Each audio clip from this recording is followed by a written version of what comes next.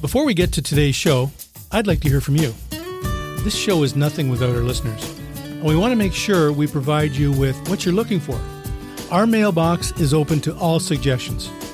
So if you have a topic you want to learn about or a guest you want to hear from, let us know by sending us an email to chagahealthandwellness@gmail.com.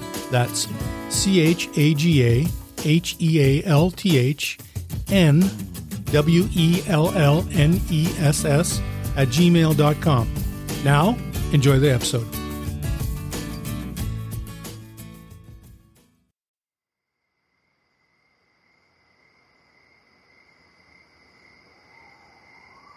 As the world gets louder and louder, the lessons of our natural world become harder and harder to hear, but they are still available to those who know where to listen. I'm Jerry Ouellette, and I was honored to serve as Ontario's Minister of Natural Resources. However, my journey into the woods didn't come from politics. Rather, it came from my time in the bush and a mushroom.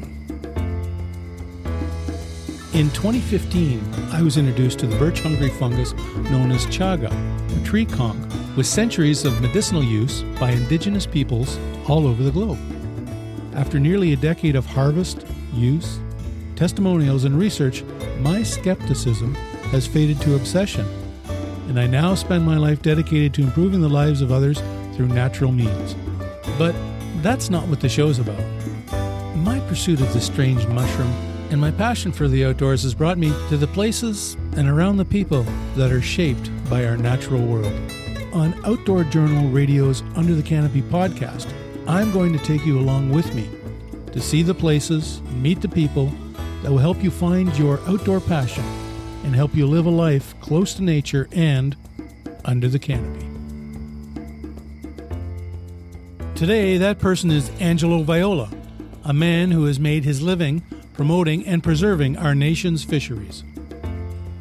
On this week's show, we're going to learn about how Angelo found his outdoor passion, our shared experience with polar bears, and how the Minister of Natural Resources became a podcaster. So join me today for another great episode, and hopefully we can inspire a few more people to live their lives under the canopy.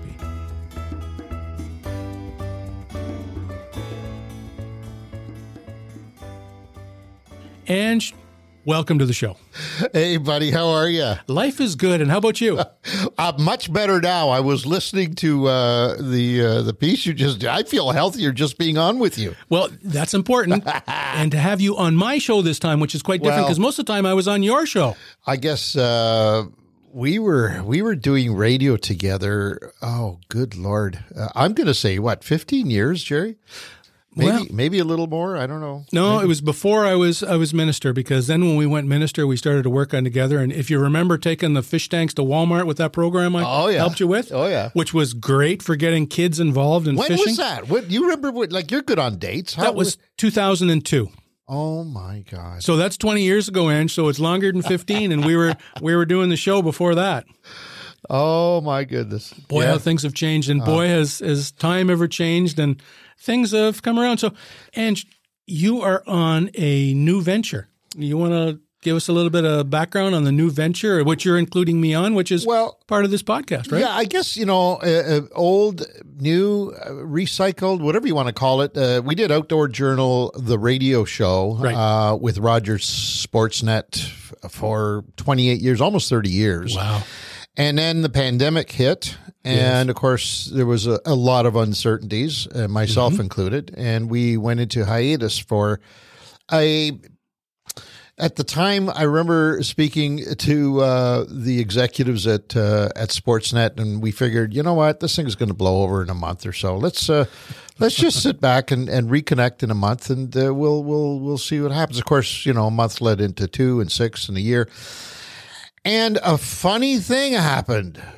Funny thing happened while I was not working on radio. All right. What was the funny thing? Funny thing is I discovered weekends. Oh. I discovered weekends. They were, I think I spoke to you at the time. I was for about a month, I was beside myself because it was like a revelation. Yes. I had been working every Saturday for that 30-year period doing live radio, which means that my Friday nights were encumbered because I was on early in the mornings. So Friday nights for me were, bedtime by 8 or 9 o'clock. Yes. And Saturdays on the show, pre and post show would eat up most of the valuable part of Saturday. Yep. And that left me only Sunday to recreate and to do family things and to, and so it all got jammed into Sunday, which means Sunday was a complete write-off for me. I never had a Sunday that I looked around and in the backyard, just, I'm just going to chill here today. I didn't have one for 30 years. So what happened when I was, on hiatus with the show is that I realized how wonderful Sundays were. So you weren't pacing back and forth afterwards with all this time off, and it's just like, I got to do something? Buddy, I loved it. I enjoyed it so much. So once we got, we saw the light at the end of the tunnel from the pandemic. We got back together on several occasions with Rogers, and I had to say, guys, I hate to say this, but I think I'm done. Yeah. And they came up with a million different solutions for it, including, by the way, in all fairness to them, because I don't want anybody listening to this that was involved in those negotiations back then to say, but you're not telling the truth. So including pre-recording the show. Okay. They offered me an opportunity to pre-record because it's the live aspect that is such a big commitment, right? Yeah. And I said no. And I was, in my mind, I was done. I was finished with radio and getting behind a mic. I had enough to do with the Fishing Canada show, enough to do with at that time we were still growing fishingcanada.com. We're still growing it. Every day we're growing it, but it was a critical time in its life. And I just felt that I was better served focusing on that. Stepping away and taking some time for yourself, which is everybody needs a bit of that, don't they? Yeah, they sure do. And then I hired a wonderful young man who is now our technical engineer and producer for most of our podcasts, Dean Taylor. And he was hired for something else, but we got talking one day about podcasting, right? And one thing led to another, and I said, well, maybe we can try it, and that's when Outdoor Journal Radio, the podcast, was given birth, right? And we did that, and it went through the roof, and I just totally enjoyed it because I didn't have to commit my weekends to it. I can do it anytime during the week as long as I do it. Right. It fluctuates. There's no set day. And it went and is doing extremely well. Oh, very good. We're number 2 in the outdoor category, the category that we represent. Right. We've grown wow. from obscurity to number 2. Yes. With Apple on iTunes. Okay.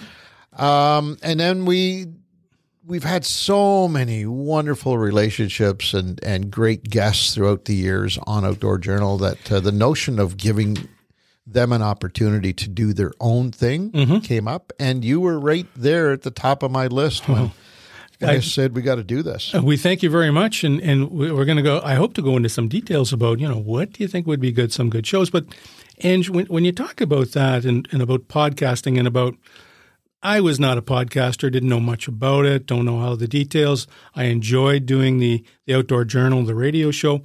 But I recall when I was minister and you took me to the Fishing Hall of Fame breakfast where they made the announcement when I was minister. And that would be, I think, 2003, February 2003, that we went in. And one of the things that I did there was I took a picture of everybody there. Yeah. And then I said, now hang on a second, I'm going to take a picture. And then I sent that picture to my staff member who was waiting for me to receive it. And that person was sending out the picture and posting it on Facebook and a number of other social media aspects. And I explained to everybody in the crowd that the picture I just took and showed you has been sent to 10,000 individuals in the province of Ontario. Yeah. And everybody went. I remember that. That was cool. Everybody's going, what? And afterwards I said, things are changing so much that we have to keep on top of these things. And it's like podcasting. That's where it's at right now. Yeah. And it's the same sort of thing. And I recall after that, when I was walking out, I had a number of the people who were business individuals or individuals who were recipients of receiving or being with the Canadian Fishing Hall of Fame that I guess I'm going to have to get into this social media thing because of what I just showed them.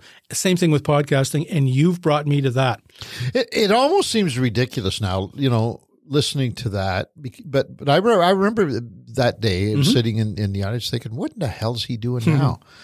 And isn't it funny? Yeah, you're right. How far we come now. Now we kind of take it for granted. Yes. Now we think sending a picture out to 10,000 people is nothing. Is nothing at all. Yeah, but no, it's come a long way for sure. It's certainly surprising. So, and what sort of things do you think that people would be interested in that for my show? And so the reason I thought you would be a really good candidate for the show, and by the way, I love the name. By the way, Under the Canopy is fantastic. Yes, it's outstanding. Yeah, it's when you see the image, it's not just the tree canopy; it's actually something else, right? Yeah.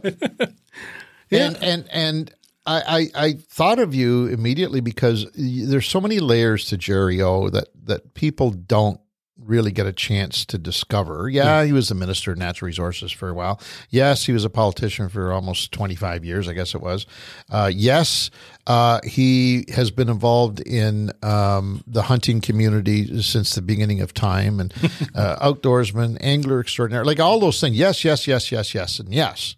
Right. You crossed all those. But Jerry the individual is a fascinating guy, and I envisioned being able to, and I don't want to use the word exploit, but maybe I will in this case, exploit that personality trait.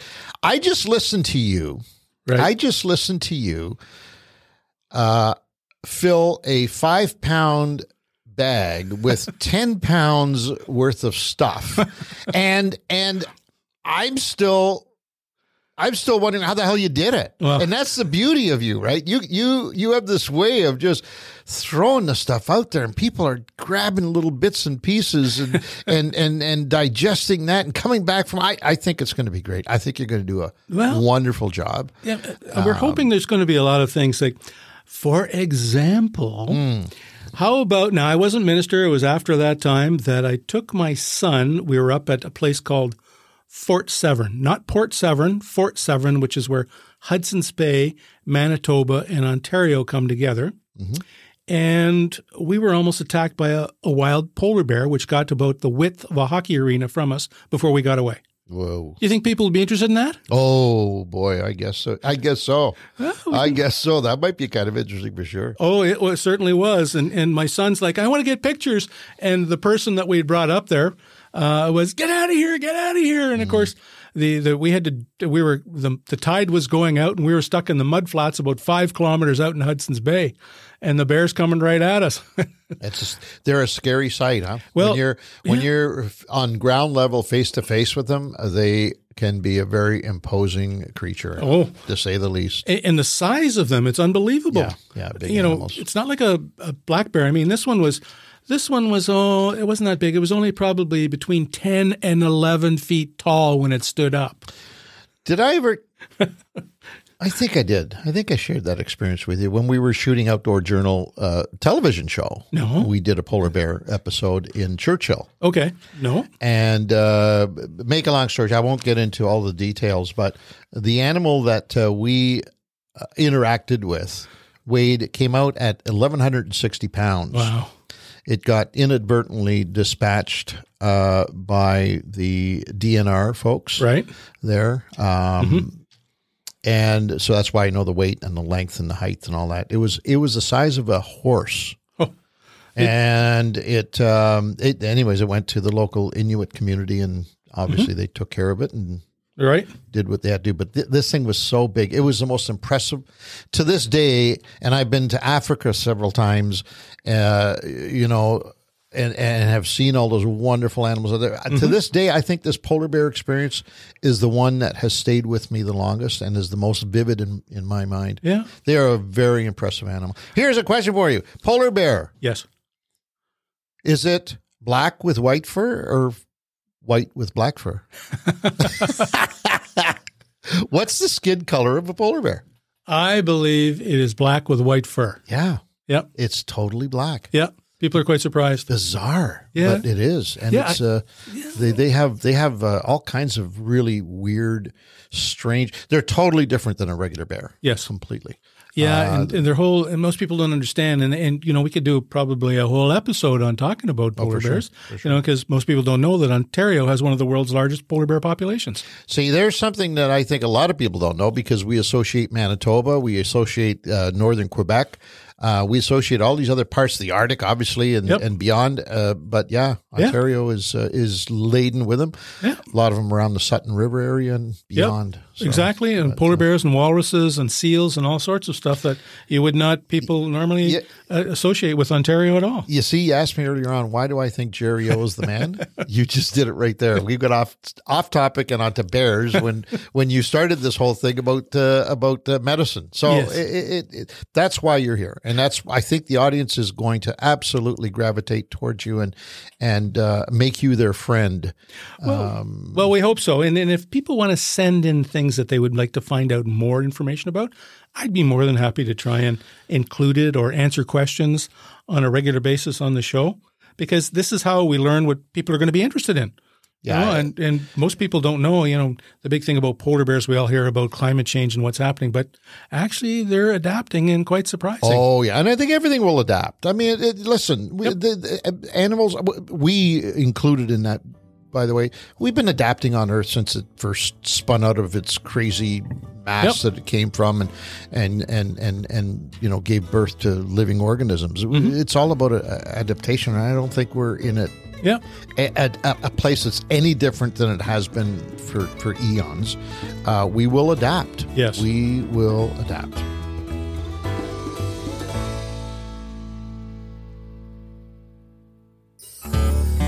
What brings people together more than fishing and hunting? How about food? I'm Chef Antonio Maleka, and I have spent years catering to the stars. Now, on Outdoor Journal Radio's Eatin' Wild podcast, Louise, Hookset, and I are bringing our expertise and Rolodex to our real passion, the outdoors. Each week, we're bringing you inside the boat, tree stand, or duck blind and giving you real advice that you can use to make the most out of your fish and game. You're going to flip that duck breast over once you get a nice hard sear on that breast. You don't want to sear the actual meat. And it's not just us chatting here. If you can name a celebrity, we've probably worked with them.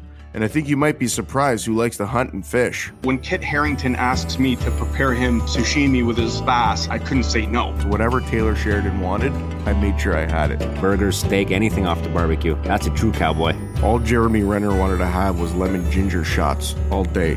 Find Eating Wild now on Spotify, Apple Podcasts, or wherever else you get your podcasts. Hi, everybody. I'm Angelo Viola. And I'm Pete Bowman.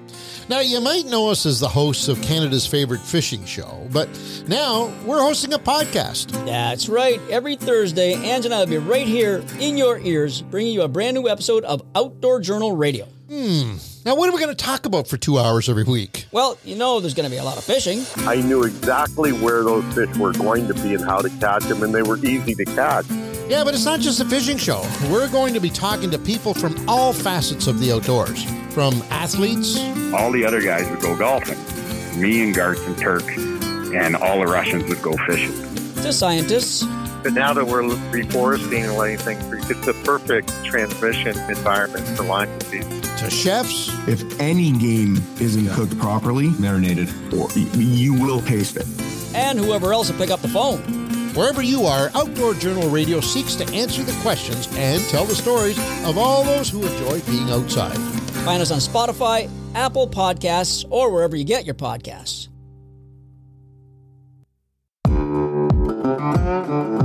How did a small-town sheet metal mechanic come to build one of Canada's most iconic fishing lodges? I'm your host, Steve Niedzwicki, and you'll find out about that and a whole lot more on the Outdoor Journal Radio Network's newest podcast, Diaries of a Lodge Owner. But this podcast will be more than that. Every week on Diaries of a Lodge Owner, I'm going to introduce you to a ton of great people, share their stories of our trials, tribulations, and inspirations. Learn and have plenty of laughs along the way. Meanwhile, we're sitting there bobbing along, trying to figure out how to catch a bass. And we both decided one day we were going to be on television doing a fishing show. My hands get sore a little bit when I'm reeling in all those bass in the summertime, but that's might be for more fishing than it was punching. You so confidently you said, "Hey Pat, have you ever eaten a drum?" Find Diaries of a Lodge Owner now on Spotify, Apple Podcasts, or wherever you get your podcast. I'm going to throw something at you that probably will mess with your head just a bit. Sure, why not? So my head's worth messing with, by the way. You never know where it's going to go. Okay, so you just talked about adapting and everything changing. Mm-hmm. Okay, so we're going to talk about things that are changing or adapting or may have been around for a long time that people don't even know exist. Mm-hmm. Have you ever heard of mycorrhizal relationships? No. No. Okay, no. So this essentially is mycorrhizal relationships they're going to effectively potentially break down Darwin's theory of evolution because evolution is, in Darwin's belief, was that the stronger will survive and move forward. But there is now research, and it actually started in 1895 when the professor who brought it forward was laughed out of it, where plants and trees actually talk to each other through a different method of communication. Right. Okay, so it's like when my sons were growing up, talking about, I don't know, I don't think they said it, but they implied it that, the dumb dog. And I said, well, wait a sec, the dogs actually talk to us. Okay, what's Strider was the dog's name. What's he saying to you right now? Oh, he's got to go outside. I said, okay, when he's at his dish and his water bowl's empty and he's looking at you, or he comes out here and then walks back to it, he's talking to you, he's communicating to you. Okay, so what happens is, and when we're talking about fungi and those sorts of things, there are mycorrhizal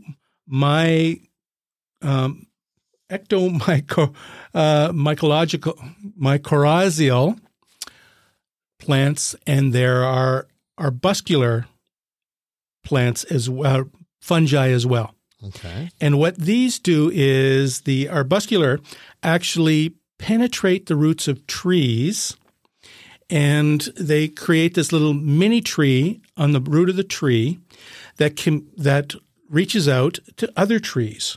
So arbuscular trees that have arbuscular types of relationships will all communicate with each other. So, for example, a fir tree and a birch tree are both arbuscular, and their roots through fungi will talk to each other, and the trees will actually talk to each other.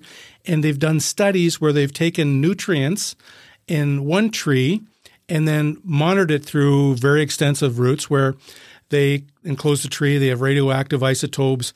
13 was the standard, and 14 was the one for the birch tree, and 13 was in the fir tree. And they found when they connected the two that all of a sudden those isotopes were showing up in the other trees, meaning they were talking to each other. All I want to know is, did you do mushrooms in the 60s? That's all I want to know. Or is this something new? No. This. Yeah. Were you around in the 60s? Yeah, you were around. I was around in the 60s. Yeah, I was born in the 50s. Yeah, okay. But the 60s, the Love Trust and Pixie Dust crowd, Was that that was the time to be alive on this planet? I'm telling you, I wish I could go back to those days. Those were great. It was certainly different, yeah. And those psychedelic mushrooms. Oh. Or what they call the psilocybins. Well, let me ask you that. Sure. Let me ask you. You're talking about fungi or fungi or whatever you call that stuff. Yep. So what makes a mushroom? So there's mushrooms for health purposes. Obviously, we all know chaga is one of them. Medicinal mushrooms. The lion's mane is another one. There's several of them. Yes. But what separates the men from the boys here? What makes a mushroom health and medicinal and all that stuff, and another mushroom is for taking trips on? What's the difference? And how do we know? It all affects everybody's physiologically a little bit different. Okay. So some of them, for example, the number one medicinal mushroom is chaga, and the number two would be reishi. And then after that, it's confusing. There's turkey tail, there's gnocchi, there's lion's mane. There's a whole gambit of them out there, but are all used for different purposes. So as we mentioned before, it's the materials inside the mushroom that you're consuming. Now, remember, Ange, a mushroom is the fruiting body of a fungi. Yes. Okay, so it's like if you compare it with an apple tree, an apple tree would have the roots of an apple would be equate to the mycelium or the roots of a fungi. Mm-hmm. And then an apple would be the fruiting body of an apple tree, and the mushroom would be the fruiting body of a fungi. And then the apple seeds are how it proliferates and expands, whereas the spore body of the mushroom is how it expands. So it's the components found within the various types of mushrooms, and they've all developed for different reasons and in different environments. Lion's mane, for example, I find mostly on beech trees. But the chaga, as I mentioned, is birch trees, and each one extracts certain things. So betulin and betulinic acid out of the birch tree, but that's like everybody's like, what is he talking about? Mm-hmm. You know? So point being is that in the psychedelic ones, they affect that part of your mind.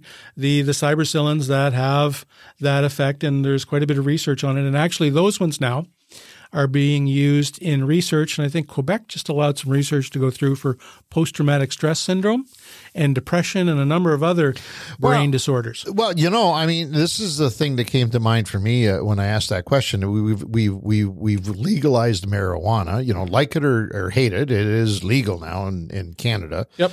How far behind will mushrooms be then in terms of that? Well, it's hard to say, and I don't know of a lot of other jurisdictions that have legalized the psychedelic mushrooms, shall we say? Figures Quebec will be leading that battle. Well, I'm not sure of other ones around and how much research that they've been applied for, but certainly it is the one place of my understanding is that they're doing research on that, which can help a lot of people. And that's the big thing about it. It helps a lot of individuals.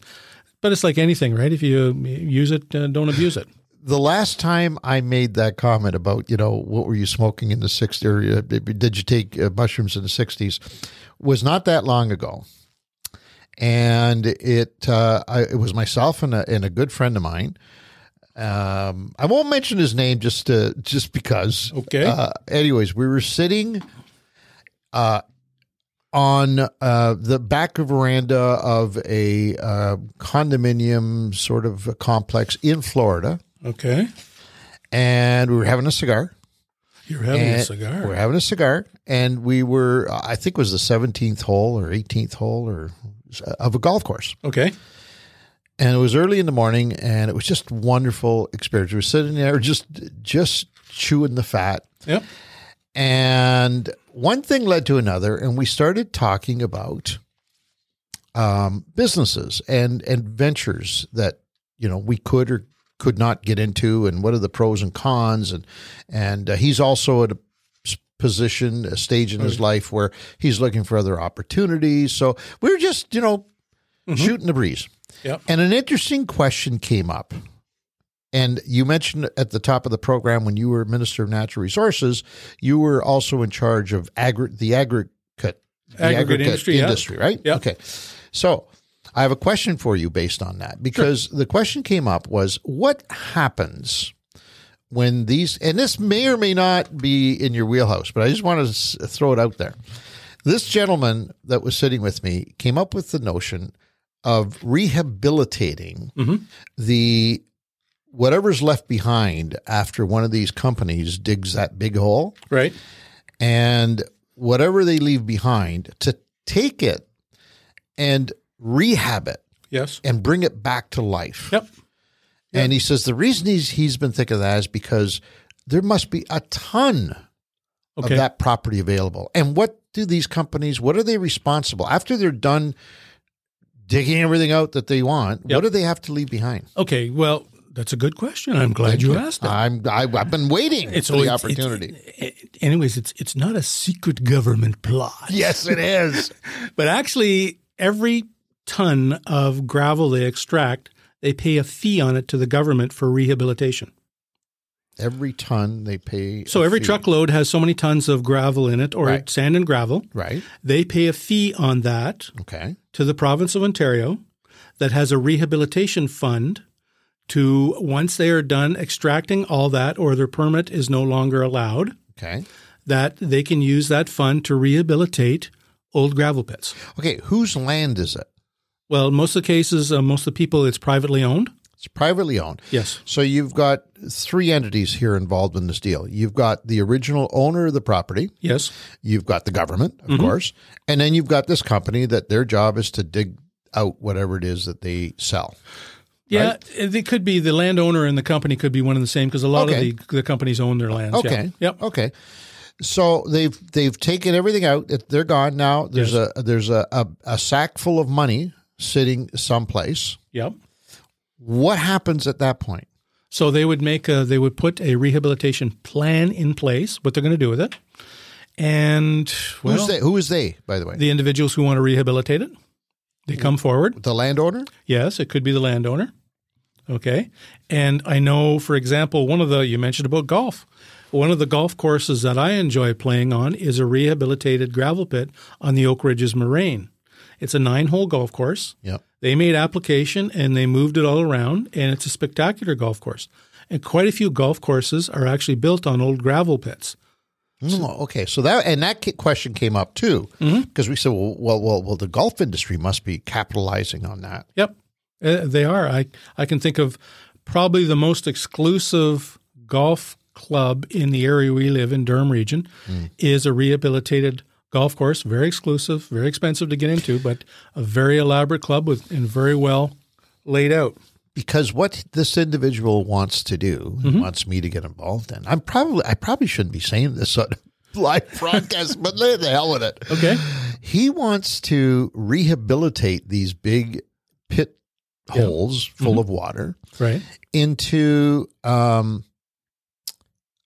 private fishing opportunities. Yeah. So, in other words, stocking them with exotic fish or not necessarily exotic, but game fish. Yep. And then rehabbing all of the surrounding areas and putting up, little cabins and all the stuff that you would see in the wild. He wants to bring it to this land that has been tortured and raped and pillaged and, void now of that particular mineral that the gravel companies needed, and bring it back to life. Mm-hmm. Yeah, and I am. If you have him go to Timmins, Ontario, they have already done that, and that was done. Oh, I can't remember how long ago it was, but what they've done is they've taken a gravel pit and they stock it with fish that people can go in to go fishing at. Isn't that wonderful? I mean, I think it's great. Yeah. And another gravel pit when they held. Oh, what was it? The Pan Am Games, I think it was. But it was a gravel pit they used for, I can't remember which games it was. It may have been Ontario Games. It may have been the Pan Am Games when they were in Ontario. They actually used a gravel pit for the water skiing competition. See, that's great. The public doesn't know that. I think it's wonderful, wonderful, wonderful information. Well, there's a lot of things that we try to get the message out, but of course, the first thing everybody thinks of is gravel pits. Well, that's not true. A lot of people think about it as they're bad, but boy, I can tell you the stories that I had as minister dealing with that. I remember one that wanted to expand the amount of tonnage they were allowed to take out of this pit, and the pit could support it, but the local people, basically the cottagers in this case, were absolutely opposed that there would be all these more trucks on the road. Mm-hmm. So I had to write them back, and I said, okay, if I don't allow this would mean that in order to get that gravel to where they're building the road for you, it's now going to take 80 kilometers more each way, so 160 kilometers more to get the gravel to the location they're doing the work. Which is worse? Taking it and going 5 kilometers or taking it and going 80 kilometers one way? And they didn't have an answer for that because they don't think about all the impacts all around. Because just like the mycorrhizal plants with that, we all impact each other in different ways, right? Mm-hmm. So you got to think of those things. So I'm sure there's people that think, well, he's up there cutting these things off of birch trees. It's going to hurt our forests and it's going to deplete I don't know.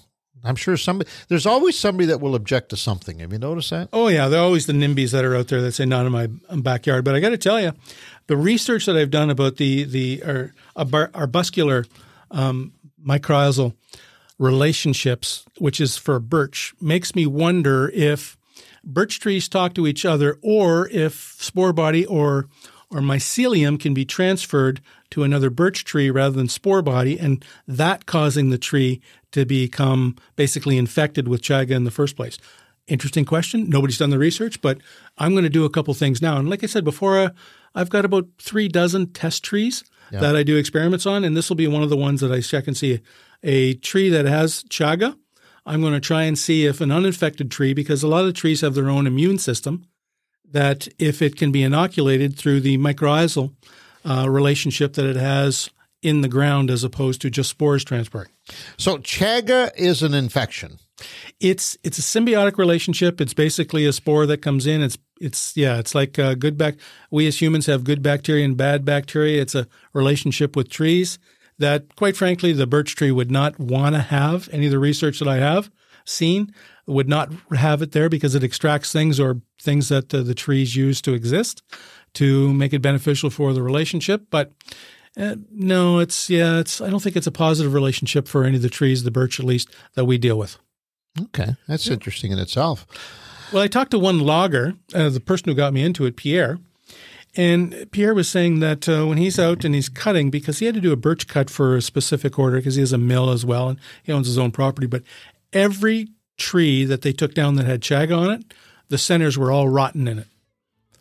Every one of them.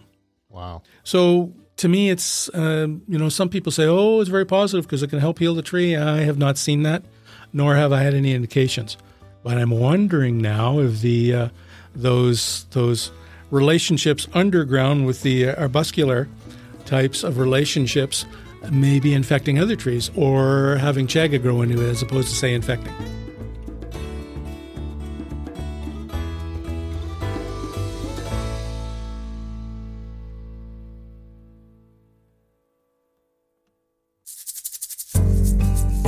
We interrupt this program to bring you a special offer from Chaga Health and Wellness.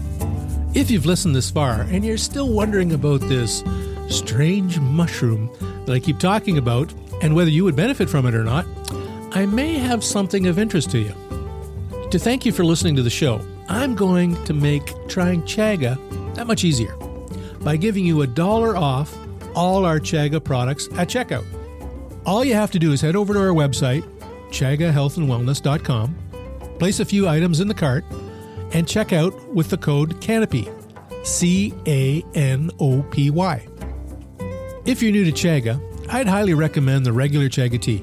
This comes with 15 tea bags per package, and each bag gives you around 5 or 6 cups of tea. Hey, thanks for listening. Back to the episode.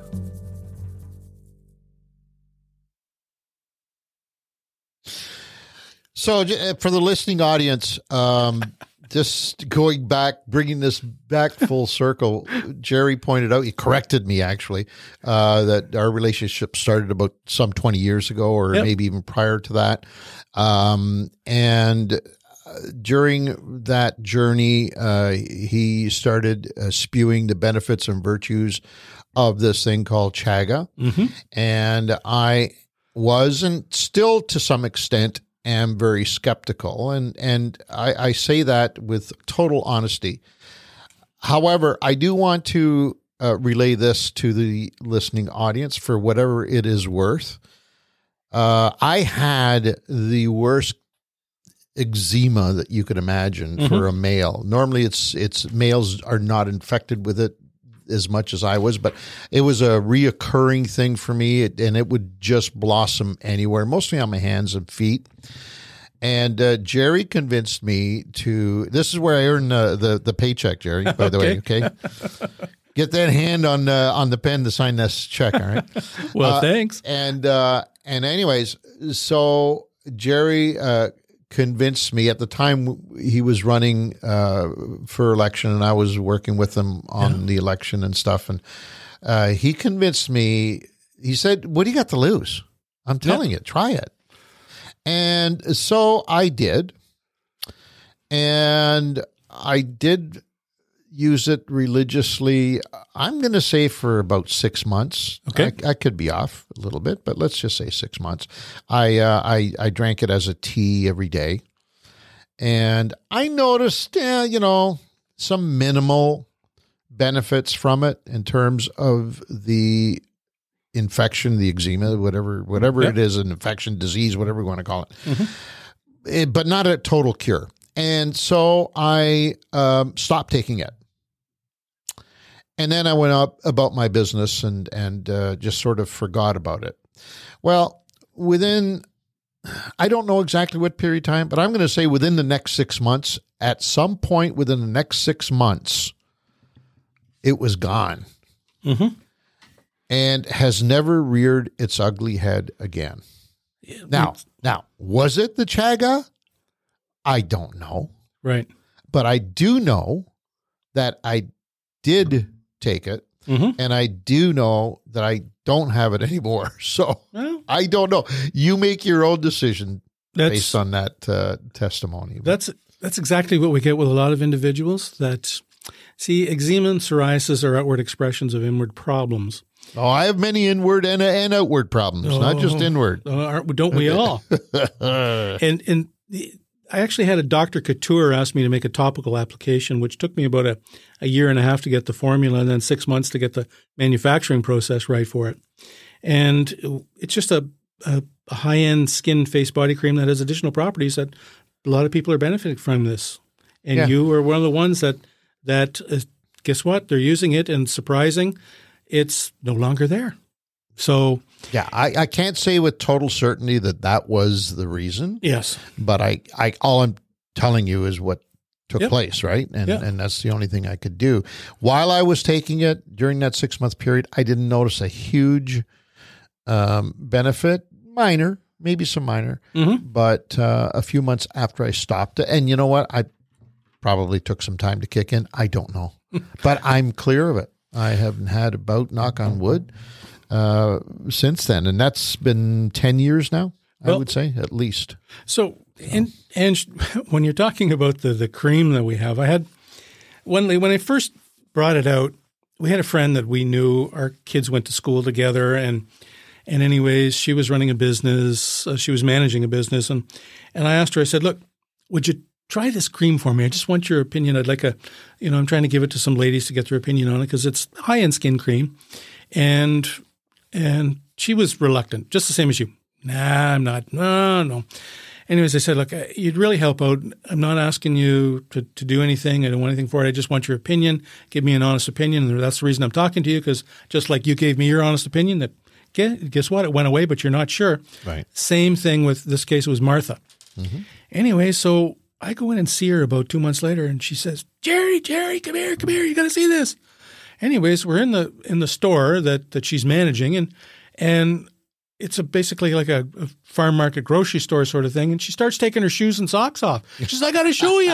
She says, I can't believe this. I've had this all my whole life. She said, hey, look, my eczema. She says, it's gone. Yeah. She said, and I put it on for, in her case, was about 2 months. Yep. And she said, and it hasn't come back. She says, I can't believe this. Biggest believer and promoter of it after that, because she saw the results on herself. Well, yeah. I mean, and of course, if it works on you, then it's got to work on others, right? Yep, exactly. Exactly. I think in my case, Jerry, had it happened while I was taking it, I might have, climbed up on the nearest rooftop and proclaimed a miracle. Right. But the fact that it didn't happen right away, and it was months later, and I was busy traveling around doing Outdoor Journal, and it kind of, out of sight, out of mind kind of thing, it just kind of went away. But it wasn't till, after that I started reflecting on it and saying, something. Yeah. I wonder. Yeah. And to this day, it's gone. So that's all I got to say about it. I'm not here to promote and plug your stuff. Well, okay. I'm here to promote and plug your podcast, damn it. Well, we appreciate that. And let's talk about, so you've got how this podcast network is that what you call it? Yeah, it's going to work, and what's in it? It's a network. We're going to have, obviously, yourself. We've got about another half dozen individuals who were on that magic list, right? When we first came up with the idea, that are going to do, we've got a wonderful guy coming on to do Cooking Wild, it's called. Cooking Wild. Yeah, and it's going to be all about, he's a professional chef who works, his name is Antonio. He's been on the Fishing Canada show a few times. He's been on our podcast, Outdoor Journal, a few times.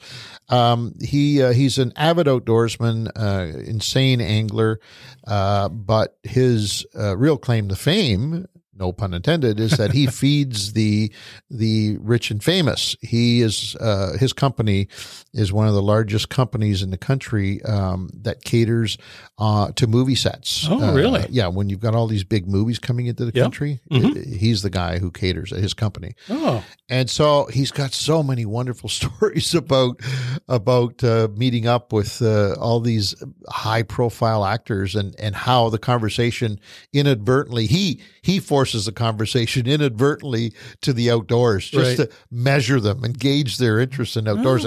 And if they're outdoors people, then obviously he's got an instant connection and bond to them. And very good. He's given us some great stories about that. So he's going to talk to us about preparing wild food. Okay. Which is very exciting. A couple of other people, a friend of mine that you know, Steve Niedzwiecki, who is co-host some of the Fishing Canada shows. He's going to start one about his adventures as a lodge owner. Oh, yeah. And how they relate to everyday life. And fascinating storylines that this guy has got. He's going to run that as well. Good. But anyways, it just goes on and on. We've got a list. We'll probably have about 6 or 8 shows within the network, the Outdoor Journal podcast network. So we're really excited about it. And of course, Under the Canopy. Yes.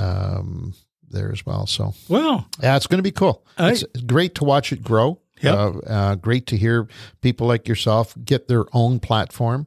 It's wonderful having had you as a guest on my various programs for the last 20 some odd years, but it's even better to listen to you on your own. And I'm going to be one of your subscribers, baby. Well, we hope so. We hope that we spike the interest of a lot of people to come in and let us know what you want to hear about, and we can help expand on a lot of those things or give more details. And we'll have a few segments where we talk about reviews and articles and book reviews or questions of the week and that sort of thing, so people can understand that there's what's coming from them and what the public listening to this want to hear about. Yeah, and you're going to have some great guests on. I've looked at your list of some of the future shows. I mean, that's really exciting for me. So I'm going to be a subscriber because I don't want to miss any of them. And I urge people listening to this that they do the same, because we're going to be putting out so much product. In fact, the goal is that we'll be putting stuff out every single day of the week. Very good. And so to ensure that you don't miss any of them, once you've listened to a couple of episodes and you like them, subscribe. And that way there we'll just send out a reminder to folks that Jerry's podcast is up, Under the Canopy or Eating Wild or any of the other ones. We're exciting. We're gonna have some fishing people come on and do stuff. We've got. Anyways, I don't want to spill the whole. Well, Ange, I think we've covered a gambit of different areas, and we've talked about some stuff and given some ideas and some of the things back and forth, and talked about relationship and chewed the fat for a bit, so to speak. But, just before we sign off, I want to personally and publicly thank you for all your help and all you've done for us. Oh. After when you're in politics so long, your old friends that were there and you've always been there for me. And that was one of the things that we quickly learned, that you'd call somebody up and, who are you? And what have you done for me lately? And we've talked about that, eh? Yeah. It's so true. And that's... Yeah, unfortunately, that's the human race, right? There's good and there's bad, and there's people that can take a relationship, and regardless of how or why the relationship started, it's a relationship, and it's like anything else. You nurture it and you grow it, and that's where you and I have got. People don't realize it. I've never certainly said it publicly, but Jerry and I worked on this. When I said we worked on his campaign, I was his campaign manager for a couple of his victories. Yes, and I got to know how hard this guy works. He's an animal.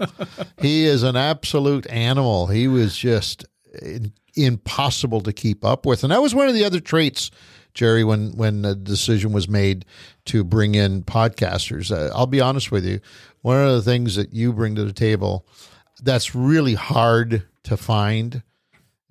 What's that? Is hard work. Oh. It's people who get it. There is no easy way to success. Yeah. I know they all look for it. We all look for it. And, there is nothing out there that's easy. If you're not willing to put in the time and effort and work hard, you're not going to win anything. Yeah, once begun, the job's half done, and half the people get analysis paralysis and afraid to make decisions and move forward. Well said. See, that's why you are the host of Under the Canopy, right there. Yes. Well, Ange, again, I just want to thank you for making a big difference in my life, and I look forward to working together in a relationship and moving forward with Under the Canopy under the Outdoor Journal Network. Excellent. Thanks, man. Okay, thanks for being there today, Ange. Okay, that was Angelo Viola of Fishin' Canada TV show, Outdoor Journal podcast, Canadian Fishing Hall of Fame recipient, and all-around nice guy.